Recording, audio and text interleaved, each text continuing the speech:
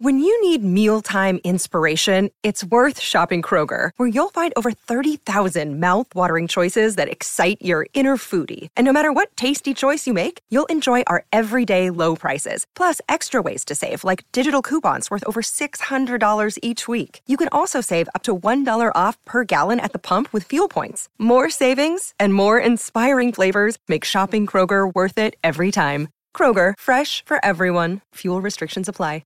With threats to our nation waiting around every corner, adaptability is more important than ever. When conditions change without notice, quick strategic thinking is crucial. And with obstacles consistently impending, determination is essential in overcoming them. It's this willingness, decisiveness, and resilience that sets Marines apart. With our fighting spirit, we don't just fight battles, we win them. Marines are the constant our nation counts on to fight the unknown. And through adaptable problem solving, we do just that. Learn more at Marines.com. Okay, round two. Name something that's not boring. A laundry? Ooh, a book club. Computer solitaire, huh? Ah, sorry, we were looking for Chumba Casino. That's right, ChumbaCasino.com has over 100 casino-style games. Join today and play for free for your chance to redeem some serious prizes. ChumbaCasino.com. No purchase necessary. Void where prohibited by law. 18+. Terms and conditions apply. See website for details.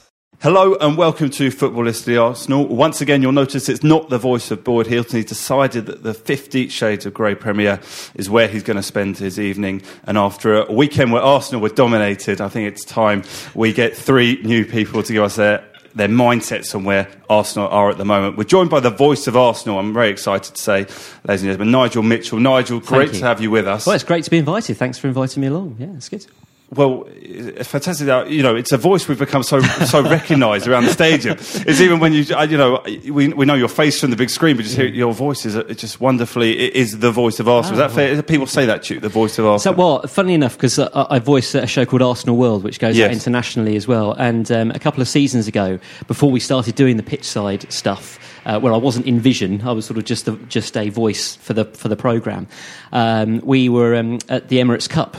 And a lot of international fans come to the Emirates Cup because obviously the tickets are more available. There's no season tickets and all that kind of stuff. And we were having a post-match drink in one of the local pubs and got talking to some American fans.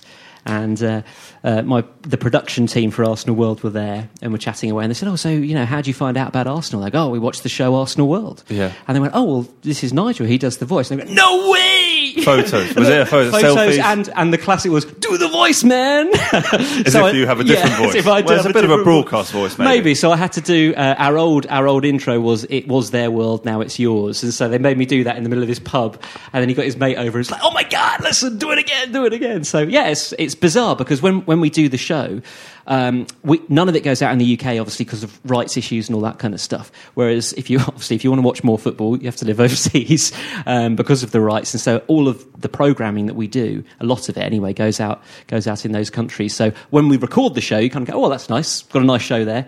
But then you almost forget that people see it at the other end, and so it's nice to get that recognition. Okay, well, we'll come back a bit more to your role at Arsenal. Also got Graham Goodkind here with us, the main man from Frank PR, one of the big PR agencies in London. I think still in Camden. Still in Camden, up the road in Camden. Still in Camden. Season ticket holder. Season ticket holder since I was 6. Oh, blimey, since you were 6. Yeah, which is a long time ago. That's a commitment. Yeah.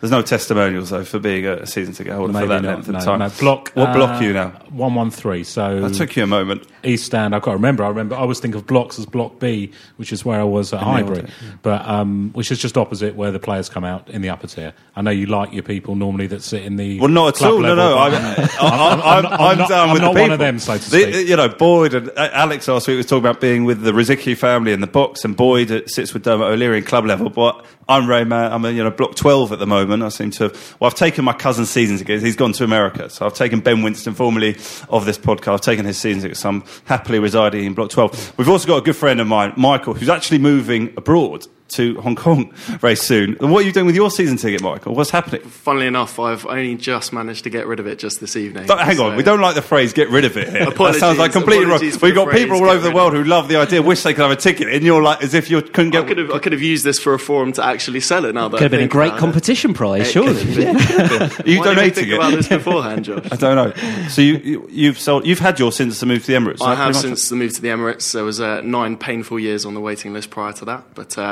got the ticket. Row 27, North Bank. It's a great view. It's not quite the view I guess Alex and Boyd are accustomed to. No, but, you're right. You're right at the back. What you won? Be with real fans as opposed 101 with the real fans. Exactly. If that's what you. Well, you blocked 101. Is that right? 103. 103, right at the back. Yeah. Bit bird's eye view of what's going on. So who's taking your ticket? Someone from work's husband has decided he'd like tremendous. Yeah, so okay. I've left him in amongst my friends for the next at least year and a half. All right. Well, I think let's just very quickly recap. I mean, it feels like a lifetime ago, really, that game at Spurs last Saturday. So we'll go through it very quickly. Graham, a derby defeat. I mean, Spurs have taken 4 points off us this season. It meant at the time they went above us in the league. It was a poor performance overall, but were you overly concerned? I think it was a poor performance. I think Spurs played very well. I didn't like to say it at the time. I certainly wouldn't have said it to any Spurs friends either. But, they played well, and I think they won it in midfield, really. Their midfield was all over ours, and I think Coquelin had a good game. Ramsey was quiet and lost the ball a lot, and Cazorla looked really out of sorts. And that's been a big power source for us in the last few games, I think. But then it kind of was poor, and I think apart from that was the difference. And you got Harry Kane, who's just seems to score for fun at the moment. But I was disappointed with our performance. A lot of people said, they didn't want it badly enough. I never believed that in football. So I think footballers always want it. I just think they didn't play as well as they could, and Spurs did play as well as they could. And sometimes you got to hold your hand up and say fair play. Yeah, I think the worst is when you leave a football ground and you feel frustrated because you didn't get the result you deserved. But that definitely wasn't the case. I know you were away over the weekend, but you watched the game, Michael. It was just one of them where you just have to hold your hands up. I did happen to watch the game with 2 Spurs fans as well. Oh, no. Added to the misery, to be honest. I mean, I'm not sure. I've got to be careful what I say with a company man in the house. No, not at all. Not at all. I think, in fairness, he doesn't pick the team unless I've really misunderstood the nature of your role. I think the team themselves were a little bit toothless in their performance. I think we went out with the same approach we did against Man City, but the opposition were very aware of what we were going to do. And like you said, the midfield was just completely bossed by Bentaleb and Mason, and as good a players as they are, I'd expect players in the quality of Ramsey and Cazorla to come out on top of those two. They pressed us out of the game, really, didn't they? Because we were sort of waiting, and then the one time when we, a couple of times we broke, but we were effective in that break, weren't we, for that goal? And that was, I think, the game plan was to hold, and then go for it. And that was an amazing goal, great goal, but we sort of need to do that a little bit more. But they didn't let us. They were very effective, weren't they? They cancelled us out. I think also that they were, as you say, pressed us a lot, and a booking early on for Mason, who I think deserved one, might have let them sort of meant they wouldn't snap at our heels so much. But I don't think we got the rub of the green there, and they were much more physical in that aspect. One thing I will say for any doubters out there is that game means the most to the Arsenal players. I've spoken to enough of them over the years, and the first thing when they sign for Arsenal is they get told how important that game is. And it's the first fixture they look at when the fixtures come out. When are we playing Tottenham? They always look at those fixtures, and it's the most passionate fixture. So to say they didn't look as though they had passion, I don't believe that for a second, because I've spoken to enough of them over the years that that means the world to them, and they hurt a lot because of Saturday. But I think it probably the Spurs players asked the same question, when's the fixture, and it means the same to them as well, and that showed as well. I mean, the scenes after last year's victory there, I mean, there was quite that. Who was it? Podolski was who took that amazing picture. Clearly it did mean something to them. Just one very quick thing about the game that I thought was maybe surprised. Welbeck, having been injured, came straight back into the team, which is the complete opposite of what he's done with Theo, albeit obviously Theo out for an awfully lot longer. And Welbeck straight into the team. I don't know quite how I feel, Michael, about him being on the right. I don't mind him up front, but on the right of a front three. It was quite a strange move. Although he set up the goal. Yeah, it worked. Exactly. That was the point I was going to make. Is that 10, 15 minutes in, or whenever we scored, you're thinking, hang on a minute, he's got the beating of Danny Rose, as you'd hope most players do. And it looked to work at the start, but then I think he went missing a little bit. Maybe he was a bit worried about Theo coming in, or from a defensive standpoint. That could have contributed to it as well. Okay. I think Adrian Clark made the point on the breakdown, which is available to watch now, by the way, on Arsenal Player. We like Adrian. Second plug of the night. Adrian's come in a few times. We're big fans. And he was saying that Danny, obviously, part of his role would have been to help Hector out, and he maybe didn't do that necessarily enough in the game, and that was, maybe where some of the flaws came from. But he, as you say, that goal was thanks to his break down that side. Yeah, and a good ball in. And I think also, if you're going to play that way with sort of counter-attacking style and sit back and suck up pressure, then you need quick players. Arguably you needed maybe Walcott and Welbeck on the pitch, not just one of them, to actually do the counter-attacking bit, which, we sort of did sporadically, but not nearly enough to worry them enough. Let's move on, because I'm aware that Tottenham seems to a long time ago. And also the universe has corrected itself. So I was saying, Spurs went above Arsenal, then they obviously drew at Anfield. I saw Boyd's tweet saying it's cancelled it out. So what game? I don't know anything about it. 2-1 win for Arsenal against Leicester. But I came away from the stadium feeling like it didn't really feel like a victory. It felt like incredible that we were being held quite comfortably in that second half by a team that are bottom of the Premier League. I can't remember us creating very much at all in that second half, and 2-0 at half-time felt like a very flattering, almost incorrect scoreline. Is that how it perceived to you? I felt exactly the same. I thought Leicester were good, miles better than the other teams down the bottom that we've seen recently. Villa, who came the other way, different. I thought they were completely different, very fast, very quick, and I thought they put up a really good show. That number 40 for them, I can't put Kramaric. Also, scored a good goal, but also looked very dangerous. And they had the two wide guys that were, pushing us back the whole sort of time. And in the second half, we didn't look like we could hold on to the ball that well as well. The boss even said you were unlucky. I think at the end, when he shook Nigel Pearson's hand, he said, "Well, you were unlucky tonight." At least Nigel Pearson kept his hands to himself. Maybe one highlight. Maybe the players were just scared of what Nigel Pearson would do. Yes, maybe he thought, boss, placate him before any of us get hurt. Ozil, maybe, Michael, though, was another good performance of what has been a really good month again for another player. We talked about Coquelin earlier in the section about Nigeria, but absolutely, what a good month for Ozil. One thing I try and do with Ozil's a player that clearly divides a lot of opinion. So I try and when I'm at the game, I spend some time just watching him and what he does and how he makes space for other players. And I don't think that's fully appreciated because of the way he composes himself on the pitch. But you look at him again, like Wenger said, he goes, watch him the second time around and see what he does, and then you'll be pleasantly surprised. And I think he just adds so much to everyone else's game. He's amazing to watch. If you just concentrate on him, although it's hard to sort of not watch the other action, you just look at what he does. And there's an example, I think, if you rewatch the highlights, you can see that one of Theo's chances, and Mesut just passes the ball and cuts out so many players, and just suddenly just sees Theo and sees that opportunity. And that through ball where he tried to dink it over the keeper, and it's just him on the chest. Yeah, absolutely brilliant. Yeah, brilliant. So listen, it's top four is clearly the only priority in terms of the league. We're not going to win the league. Second place, you could have said if results had gone a little bit better, maybe was achievable. But I think third is the realistic aim now. Is that how you say? I'm quite confident we can finish third. Despite, we've sort of started the first 8-9 minutes of the podcast here being a bit negative about that Tottenham so clearly were better than us, that we've had to hang on against Leicester and just cling to a victory there. But the big thing was, I guess, 2 win, and at least we're back above Spurs and we're fifth in the table. Are you just completely confident we'll be okay for third or fourth, or are you worried? Because Southampton aren't going away as much as we try to. United aren't playing very well but seem to keep winning. There's still a long way to go. I think there's still a long way to go. There's lots of games left.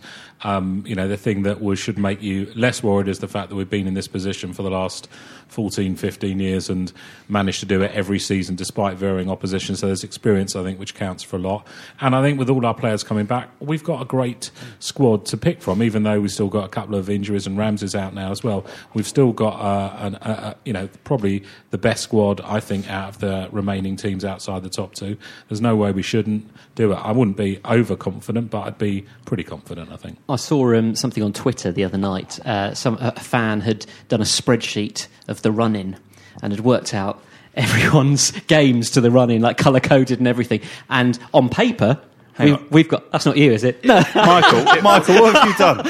Well, as an avid listener, I know that you always come prepared, so I thought I better come prepared. That's with unbelievable. Something to, it was you, Michael. Well done. What have you concluded, Michael? Just before we go back to Nigel. It's not a proper Excel spreadsheet, though, is it? Oh, it is. I'm a big fan of the Excel spreadsheet. I'd say, ladies and gentlemen, again, the medium of radio is not helping here, but there are highlighted, there's bold, there's even some pen that's been added at a later date as well. Yeah. So what was the conclusion then, Michael? You want me to talk you through this? Well, with a bit of brevity, maybe. I basically took the teams that I consider in and around us and the points and what the games we have left, and then who's actually most likely to finish top out of that. Yes. And you look at our running versus the other teams, and what I've done is I've highlighted the games against the top 7. Yeah. And we've got the fewest away as well. And you look at the other teams around us, like Spurs, they've got Fiorentina and Chelsea to add into that as well. So I think our toughest away game is United, isn't it? Exactly. You'll see that in red. Yeah. Oh, yes, there it is. Don't have a great record at United. No, unfortunately, it's fair to say in recent years. So what did you conclude? Becoming third? Did you get that far in your spreadsheet, or did you? I didn't get that far. Your spreadsheet not that complex. No. nothing quite that far yet. Just something. Basically, you've just written out lists of teams, and then put little colours by them. And little colours. Well, I have to say the one on Twitter had more colours than just the red on there. It's much more detailed. Shooting down my Excel spreadsheet. Well, yeah, I'm just. There's room for improvement on the next spreadsheet. If I get invited back, Josh, I promise to improve. Yeah, it's definitely the best one we've seen in here. Yes, you haven't peaked on that spreadsheet. But you were saying, Nigel, so the feeling around the club must still be that we'll get that top 4. I think so. I mean, everyone's very positive about it. I think the mindset is that the games are definitely winnable, and you've got to go into every game going, we're going to win this, and that's, I think, the mentality of the club. There is positivity around, and I don't see why we can't get top 4. No, I agree. And even the FA Cup, Middlesbrough this weekend. Yes, okay, it's a tough fixture. Yes, they beat Manchester City, but why can't we retain that trophy? Yeah, I think you actually look at our home form. I mean, we had that one defeat to Man United, but otherwise at home we've been really rather good. 29 in 30, I think it is, we've won at home now in the Premier League. So that's a good record. Yeah, and I think we could do with another, in one of our easier games, some more goals. I think, if it is going to be tight, which it looks like it's going to be tight, that goal difference is worth an extra point as well. And I know ours is a lot better than Tottenham's and Liverpool's at the moment, but Southampton and Man United's is there or thereabouts. So, banging in a few goals in one of our easier games would make a bit of a difference, because I think it could be, the narrowest of margins at the moment when it gets to it at the end. Yeah, I mean, this could be the bit that is just as interesting, I guess, for the TV coverage come the end of the season, because you have to assume Chelsea are going to have won that league, possibly with even 2 games to spare, certainly, I guess, by the final day. But in theory, I guess, certainly for that, 3rd and 4th spot, United, Southampton, Arsenal, Tottenham, Liverpool, all at the moment, just 5 points separating them all. So I guess that's going to be the exciting bit come the end of the season, unless your spreadsheet is going to tell us otherwise. I don't think it will, to be honest. You don't think it will? Will you think United and Arsenal pull away? No, I mean, what I do like about this, which we talk about during the game on the other night, is that it's nice that there's 4 or 5 teams battling it out for 2 places. It makes it interesting for everyone, I think. But who knows what can happen between now and the end of the season? I mean, it's so difficult to predict the Premier League anyway, isn't it? Last couple of seasons, I mean, last year you've gone Liverpool. That's Liverpool's, and then with the Gerrard slip, it sort of all slipped away, didn't it? And then it just changed. And so who knows? I mean, you've got to remain positive, I think. Yeah. Also, are you still backing us for the title then? No, well, I don't know about that. I'm not going to go out on a limb and say that. But I just think, why not? Are you declaring Arsenal out the title? No, I'm not declaring Arsenal. We're 14 points behind with 13 games to go. But it's a bit sad, in a way, that we're discussing the battle for 3rd and 4th and not being involved in the battle for 1st or 2nd. Again, if we look at last season, for the first half of the season, we were there or thereabouts, thinking that we might have a chance, and obviously fell away to the end. I've been going a long time now to the Arsenal. I get a bit. To me, winning 3rd, getting 3rd, or finishing 4th isn't a trophy. It definitely isn't, and I don't get that much satisfaction out of it. The thing that's making it a bit interesting this year is Spurs look decent, and there's quite a nice battle between us and them in terms of this battle. Otherwise, I'm sorry, I can't get that excited by going for 3rd or 4th this year. I've got to go for number 1. It's interesting you mentioned about the Spurs rivalry, because I assume Michael and I are a similar age. We can't really remember a time when Spurs, I remember the 1994-5 season when we came 12th and Stuart Houston took us to a Cup Winners' Cup final, but I don't remember it in the way that, as I obviously would as I got older. So for us to have this, 18, 19 years, whatever it's been now, just dominance over Spurs, we've just absolutely taken it for granted. But you obviously remember times when Tottenham were the better team out of the two. Yeah, I'm not that old. I still wasn't born when Spurs won the league, so I don't go back that far. But yeah, I mean, growing up, you're either Arsenal, Spurs, Chelsea were just nothing. Obviously, they've got no history anyway, as we know, but they certainly weren't anything when I was growing up. You were either Arsenal or Spurs, and it was pretty level pegging. One season they'd finish above us, the other way, the next season would be the other way around, and it was actually a really good rivalry. You're right, for the last 15, 18 years, it's been so one-sided that we've just sort of taken the mickey out of them most of the time. But, now it's actually, I think, the closest it's been. I think they've got a good manager, and they're on a good run. Hopefully that won't be the case in a few games' time, but it's certainly they're getting confident again. It was quite nice, wasn't it, that our game finished slightly earlier the other night. So if you were near a TV, you could watch Liverpool. And what a time for Balotelli to just score. As all the Arsenal fans were coming out, there was a big roar. As we were walking to the just out the stadium, there was this, I don't know about you, Michael, but there was this big roar that sort of went up, and we were kind of like, oh, brilliant, Liverpool have scored, which was and who else? Fantastic. Why always him? Why always him? Yeah. Why always him? But now it means something when Spurs lose, because they're close, which is it's good. It is important. Yeah. But look, we've come back from much worse positions in terms of the table with Arsenal and Spurs, and we hope we'll do it again. But look, we've got Nigel. As I said, great to have you with us. I just want to know a bit more about what life is like as an Arsenal employee. So we'll concentrate on you for a few minutes, and I'm sure Graham and Michael have also got questions. But just talk us through. You're an Arsenal fan. I am an Arsenal fan. My first game was Arsenal against Crystal Palace at Highbury. I think it was the mural was there. Yeah. In the North Bank. So I think it was around 91, 92, would that have been? Yeah. Sometime around then. And my godfather, who is a massive Arsenal fan, sadly no longer with us, but his daughter still is a season ticket holder, and he took me and Chloe along to watch Arsenal, and I thought, yes, I quite like this. I think Ian Wright that was Ian Wright's first season as well. So that was big because obviously he was playing against his old team.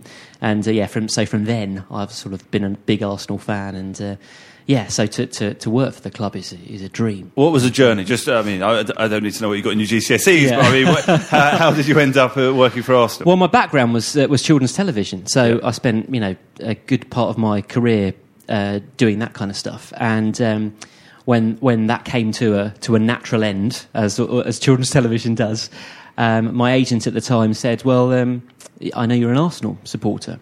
I said, "Yes, I am," and she said, "Well, Arsenal are setting up a TV channel. Would you like to go and meet them and have a chat?" And for a screen test, she said. And I said, "Oh, yes, no problem." So I went along, ready for this screen test. And the guy who was setting up the channel at the time welcomed me to Highbury House, took me upstairs, and we had a coffee for about an hour and a half. And I thought, when am I doing this screen test? And it never materialised. And we just talked about the games that I liked at Arsenal, my favourite games. And then he said, "Okay, well, write me a 5-minute news bulletin, because we're doing this show called Arsenal Today. And I'll get back to you." So he said, "Go onto the website, sort of make it your own," and I did that, and that was Christmas 2007, I think. And then they called me in. I think I started on January the 3rd for the channel as it was at the time. Yeah. And my role was very different then. I was like training ground reporter, and I went to the reserve games and things like that. It was a very steep learning curve, if I'm being honest, because I'd never worked in sport, and Arsenal. I'm very grateful to the people there for putting their trust in me to do it, because it was a very steep learning curve at the time, learning how to do it basically on the job. But I love it. Absolutely love it. So I don't know if Michael, you look like you're about to ask a question. Yeah, I mean, just as a fan, just trying to remain professional in that sort of environment is something I definitely struggle with. I mean, how do you keep your composure when you're meeting essentially people you've watched over the past few years? Well, there is that, and because the job has evolved over the years. I mean, the pitch side stuff was introduced about 2 years ago, and that was in I go in every Tuesday to record the Arsenal World voiceover. Yeah. And one member of the team said, how would you feel about doing interviews pitch side on match days? And I thought, I didn't think about it. I went, yes, please. And so that sort of materialised from there. And then they said, well, we're going to get a legend down, or a former gunner, famous fans maybe, just to sort of introduce a bit more interactivity at pitch side and give something for the fans to watch at half time.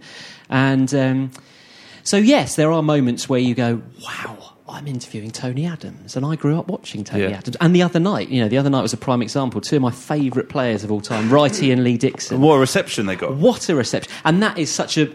When you're presenting that, you feel that buzz and the tingles when you say Ian Wright and Lee Dixon, and the place goes crazy. You go, wow. And I pinch myself every match day.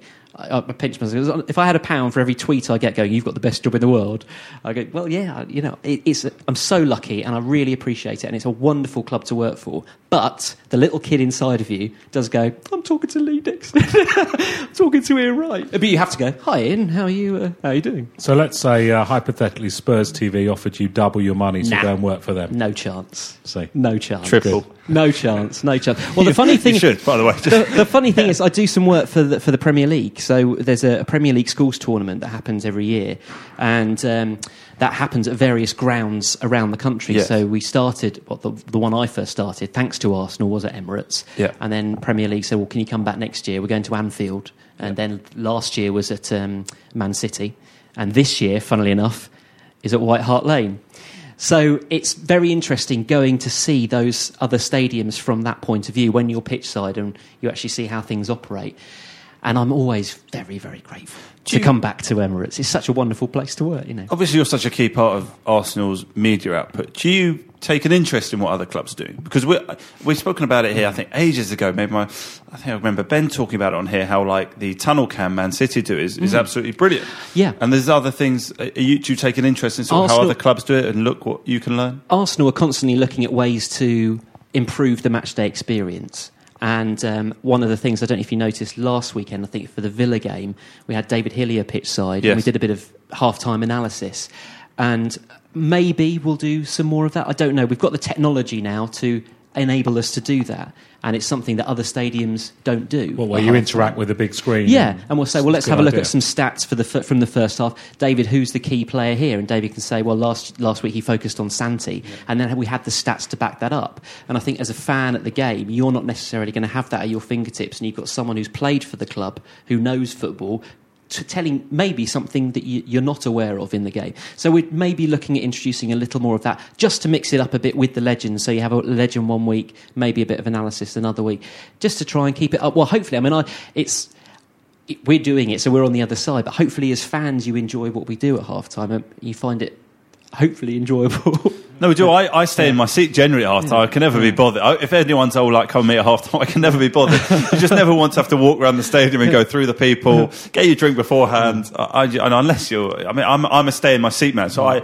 I do pay attention. And you had actually one of my relatives, Alan Sefton. Alan. Well, what a legend Alan is. Yeah, we're actually fantastic. Yeah. We've given him enough praise here, probably due time. But Alan Sefton, MBE, we should say. But yeah, generally when there's people, I sit in my seat. Are you? I don't want to put you on the spot here, Michael, but what do you do in Block 103? I do go and meet a couple of friends, but we actually stand in Block 105, so we can still see everything that's going on. I think it's still it's on the big screen. Yeah. It's also around the concourse, isn't it? Yes, yeah, you can still hear it. I'm in my seat too, so I'm always good man. I'm not one of these men.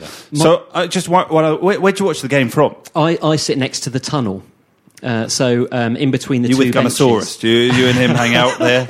That's what I always imagined. I was thinking, where do you go?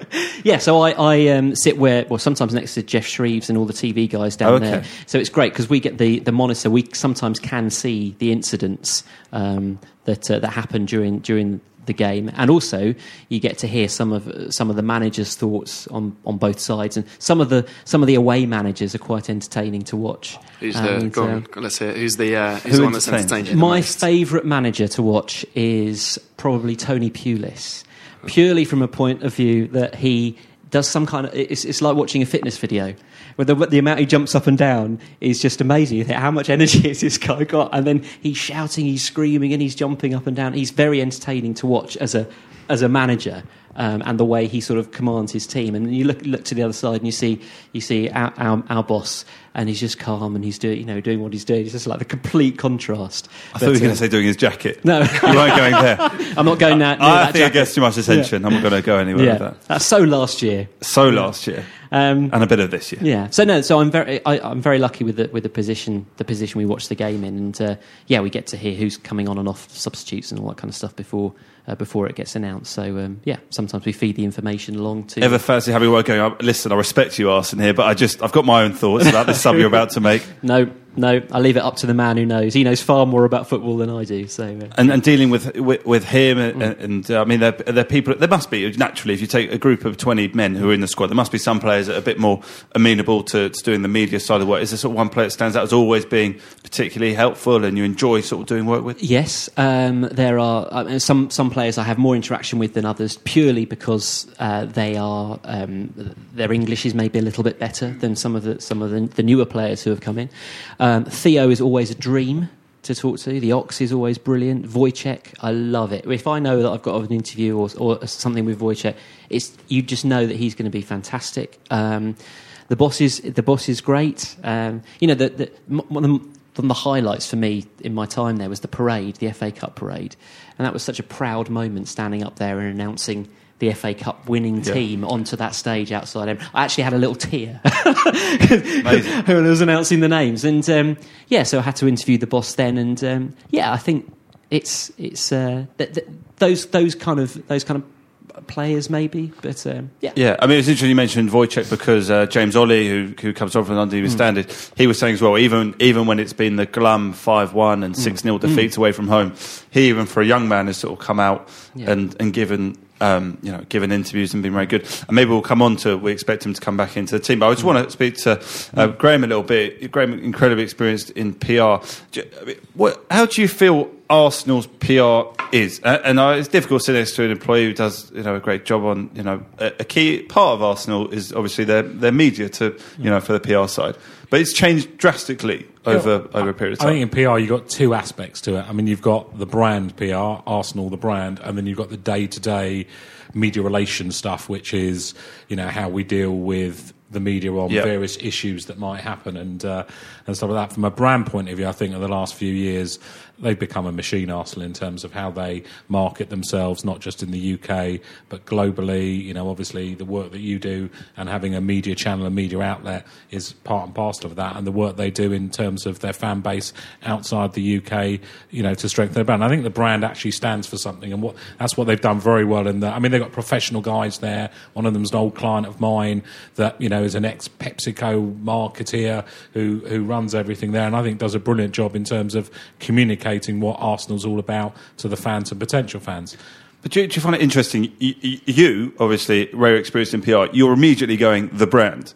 But to say Michael, I just use for example, and me, I've worked a little bit around sports, so I've become more and more used to it and accepting of it. But there's something very horrible about the idea of those 60,000 fans that come to the Emirates, thinking of their club as a brand. But that's just simple reality, isn't it? Yeah, well, maybe it's just the way I look at something, given what I've done all my life in the day job. But, to me, I look at it as a club that is actually very adept at communicating. I think they do very well from that point of view. And I think they actually do pretty well in terms of how they communicate from just a media and the standpoints they take on certain things. I think, for me, Arsenal has always stood for something. It's the Arsenal. There's a certain way of doing stuff. It's very British without having that many British players necessarily, but it's always done the right thing in the right way. And I think that's endured, over the years. And I think that's something that makes me feel good about Arsenal as a club to support. That's a phrase you always hear, actually, and when I speak to the legends and just around the club, you always hear about, well, that's not the Arsenal way, or that's the Arsenal way, and it's afraid the Arsenal way is very much and I think that's become stronger over the last few years as well. Yeah, I feel. I mean, people who listen to this podcast will know my business partner is Perry Groves on it. So, and occasionally I know when he sort of forgot his Arsenal blazer, and in moments like that, he gets very upset with himself because he knows he should be doing things and having it on and doing as he sees it the Arsenal way and doing things right. But just let's talk about. So there's been obviously a very big, not a big incident. There was an incident with Wilshere, for example. Let's say, how do you feel players, maybe like modern day footballers, are sort of managed in a PR sense at the moment? Because you had the incident the other day where Wilshere being caught sort of smoking, and he's in the past sort of spoken about how he won't do it again and things like that.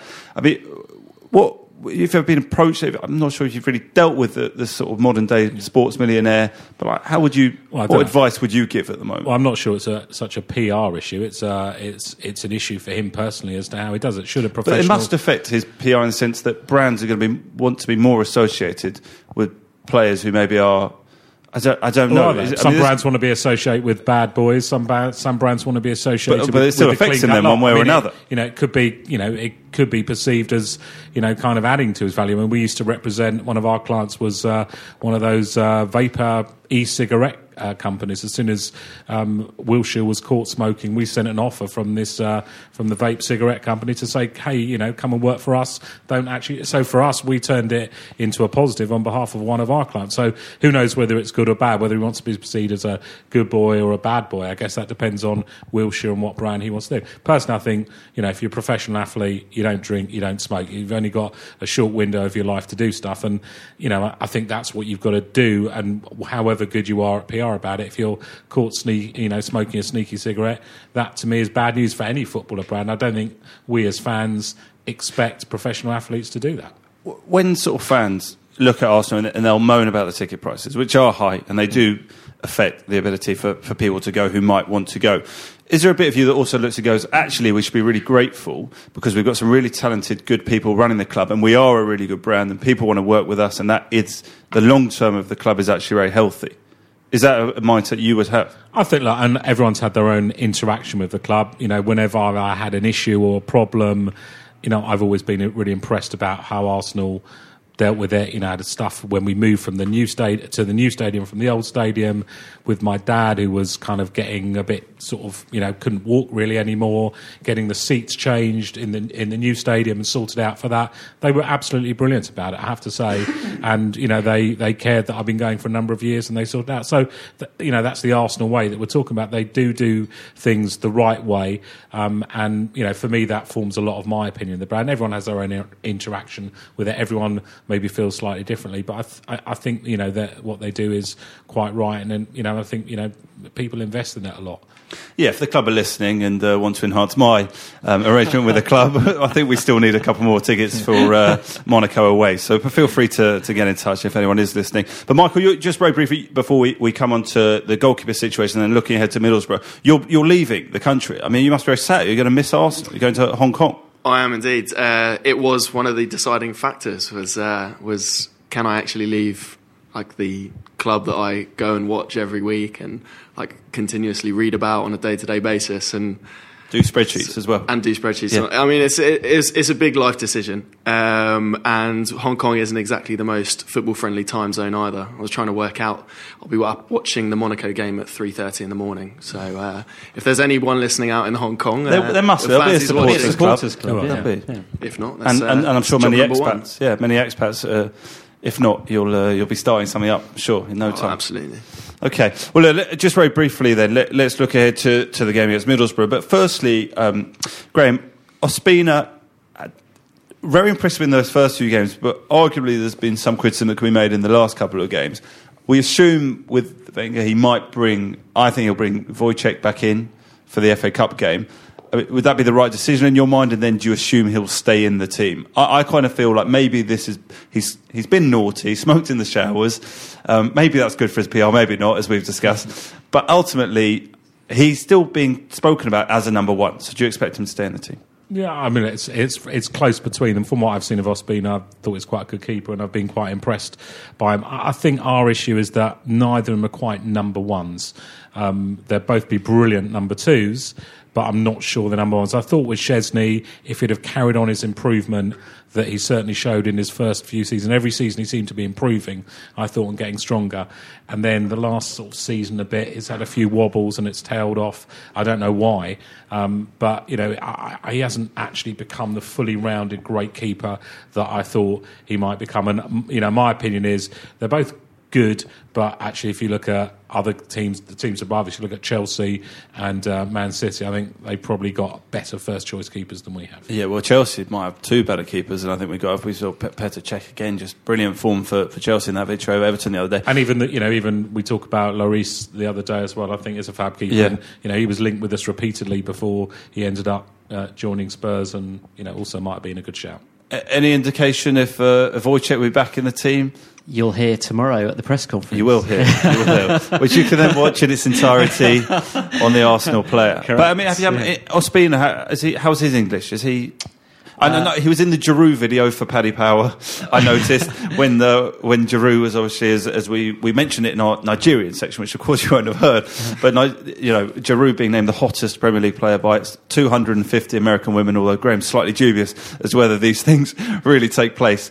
But has Ospina been good initial presence? He's settled in. I think he's settled in well, and he's got a good relationship with lots of players. He loves hanging out with the French contingent at the club, so that's probably why he was in that Giroud video. But yeah, he's settled in well, I think, and it's an interesting battle between the two of them, isn't it? But I think it keeps them both on their toes. Does he have a view on this chant that the fans have been doing, like when he's taking a goal kick? There's "Ooh, Ospina." I love it. I don't know if he loves it. Is it not a bit annoying? I sort of worry it's like there'll be a time, won't there, if he plays long enough, there'll be a time when they do it and he miskicks something and it goes to someone, and maybe that'll be the end of it. There needs to be a rule, really. It should be rules. There should be a Any rule. spreadsheets with the rules? No. Okay. If it's passed back to him, it's a no-no. But for place kicks, it's absolutely fine. Okay. Maybe you could sort of prepare a document we could put on every seat ahead of the game against Middlesbrough on Sunday. Happily get involved with that. Rules. Okay. Well, this is the sort of thing we need Red Action for. Red Action, yeah. Get in touch with Red Action and they'll sort it out. Yeah, we'll sort them out. Just quickly, Michael, Ospina or Szczesny for you at the moment? Szczesny on Sunday, presumably. I mean, I expect Szczesny to come back into the team on Sunday. But for me at the moment, Ospina's not doing anything to suggest that he won't be the number one for the next few games at least anyway. Oh, okay. You think Ospina will be back in after the FA Cup? Yeah, I think he will. I have quite a different opinion on Szczesny as everyone else. Everyone else seems to think he's quite cocky. I think it's quite the opposite. But he has. He's hiding his. I think he's. Yeah. No, I think he is quite self-assured. I base it on the fact that when you look at a confident goalkeeper, they're the ones that come for crosses and they're the ones that take the touches outside the area. And when you're hesitant in that, I think that's when it shows signs of like he's a bit nervous around those sort of positions. Okay. Yeah, I think it actually might have been quite good taking him out of the team for a bit as well. Yes, I think it won't do him any harm. That's what I mean. I thought maybe he's learned. He's had his little lesson, little break, and something. There was a little bit of that last season, wasn't there? And he came back stronger, didn't he? Exactly. No, he wouldn't be. I mean, even Man City, Pellegrini took Joe Hart out a bit, played Caballero, and he's come back in. So just very quickly, as we go towards the end, the 5th round game against Middlesbrough on Sunday. Wilshere should be back. I think that was unusual. I'm sure there's going to be more in Arsenal World about this in the next 24 or 48 hours ahead of the game. No, we've done this week's episode, so it'll be on the website. You'll see it on the website. But, okay, but Wilshere, I think, that is going to be back. Is that right? But there's a chance he may be back. Yeah. Okay. Keeping your cards very close to your chest. Very cryptic. You'll have to wait and see what the boss says. Then the question, Graham, is: has he been missed as much as we once thought we might miss someone like him being out for as long as he has? Well, in the way we're playing, answer is no. Would I like to see him at Wilshere at his best playing for Arsenal? I think is a fantastic player. Sort of cigarettes or not, I think he's a brilliant player, and I'd like to see him playing a lot more. So I think it's been missed based on his potential, not necessarily what he's done this season, but it's quite an injury-plagued season. But I think it's a great player and can go on and get a lot better. So where does he slot in? Well, that's the problem. That's the $1 million question. But isn't that a nice problem to have? Exactly. Yeah, I don't know. Well, what would you do, Michael, on Sunday if Wilshere? Not as a defensive midfielder like England player. I don't think he slots in there. No, but I think he's naturally wants to get forward, doesn't he? And Coquelin's doing that job so well at the moment. So I think that Coquelin, I think that's his for now. Maybe I'm speaking personally here. This is my opinion. This is not the views. This is not the views of Arsenal Football Club. So I think that's Coquelin's position. So Jack has to find somewhere around that, and that's the challenge. Him and Cazorla might be quite nice. It's very, very small central midfield. And where does Ramsey go? And all these other problems. Well, Ramsey's we have out now for a while, isn't he? I think they said 2 it looks 4 like weeks. I saw about 4 on the Mail Online. Yeah. Other websites are available as well if you like them. Just a score prediction then, Michael. Sunday, Middlesbrough. You confident we'll be through to that quarter final? I mean, this is my last game for quite some time. Wow. So I'm hoping. Yeah, there's going to be a lunch beforehand. Everyone's invited. Everyone's invited. Pizza Papagones, Stroud Green. That's nice. But you're approving there, Graham. You've also popped in. It's a good one, isn't it? We should have got some sort of free pizza out of this. We didn't really think this through. We should have approached them first and said, we'll give you a plug. Loads of Arsenal fans listen. They might come to 131 Stroud Green Road for their pizza on Sunday ahead of the game. Could we have a free one for doing this? This goes out tomorrow, so let's give them a call after the show. That's true. Right. No, we've got to edit this appropriately. Okay, no, but you think so last game we're going to give you a good send-off? I'd hope so. I'd hope for a 3-4-0, to be honest. Really? But they're in good form. Okay. They are very confident. Yeah. Nigel, they are in good form, but they're coming to the Emirates, aren't they? Yeah. And yes, they went to the Etihad and they did the job there, but can they do it twice in a row?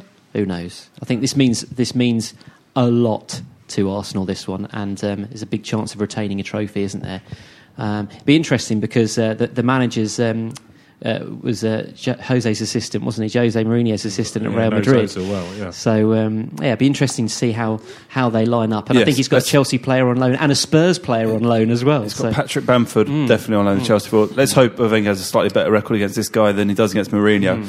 And Graham, your score prediction? I think we'll win. I think it'll be a tough game. I was trying to work out on the way here tonight, if you're top of the division down, what would that put you in the Premiership? And it put you mid-table, so at least. So it's definitely not a shoe-in, and we're going to have to play well, and they're on good form. But you'd definitely fancy us to win by at least a goal or two, I would have thought. I think so, at home as well. Our home form has been good, hasn't it? Yeah, so. But I think we were being the FA Cup, they'll have quite a lot of fans down as well with allocation they get. Absolutely. Okay, well, we'll just close with the most important question of all. Who's going to be on the pitch at half-time on Sunday? Well, now, this is the question. At the moment, we never like to say who it is because... Okay, I'm aware of this problem. People don't always show. Just in case it doesn't happen. However, we do have someone booked, and it's someone from the 1980s era. My sort of era. But so hopefully he'll be good. But I have asked about it before, saying, can I tweet who it is and stuff like that? And the club are quite keen to sort of say, well, it's best not to, because we don't want obviously to let down the fans. If we suddenly go, yes, we've got Thierry Henry, and then Thierry goes, well, actually, I've got to go off to something else. I like the idea I could ask for a refund on the basis of the person who didn't appear at half time. That's why I came. I only came 40 minute into the half time. I was off. Well, I think the other night, if we'd have said, Lee Dixon and Ian Wright are here, I mean, that's such a massive, huge legends to have pitch side at half time. And if for some reason one of them couldn't show up, I think the fans would have been disappointed. So it's best not to say anything until yes, they're in the ground. And then I'll let you know just after my mascot interview. That's normally when I do it. So if you get there and see the mascot interview, then that's when I'll trail it. Well, we look forward to seeing that at about 4:50, I guess, on Something Sunday afternoon. Yeah. Hopefully it is 4 o'clock, isn't it? 4 o'clock. Yeah. Okay, well, listen, we'll be back, of course, next Thursday. But huge thanks. There are 3 people making their debuts today on the podcast, which is the first time that's happened, possibly since I've begun involvement in the podcast. So big thanks to Michael. Good luck in Hong Kong. Yeah, hope Arsenal sends you off. With Nigel, we look forward to hearing you for many more years to come. And Graham, thank you so much for giving us your insight. So we'll be back next Thursday. Sports Social Podcast Network. Judy was boring. Hello. Then Judy discovered ChumbaCasino.com. It's my little escape. Now Judy's the life of the party. Oh, baby, mama's bringing home the bacon. Whoa, take it easy, Judy. The Chumba life is for everybody. So go to ChumbaCasino.com and play over 100 casino-style games. Join today and play for free for your chance to redeem some serious prizes. ChumbaCasino.com. No purchase necessary. Void where prohibited by law. 18+ terms and conditions apply. See website for details.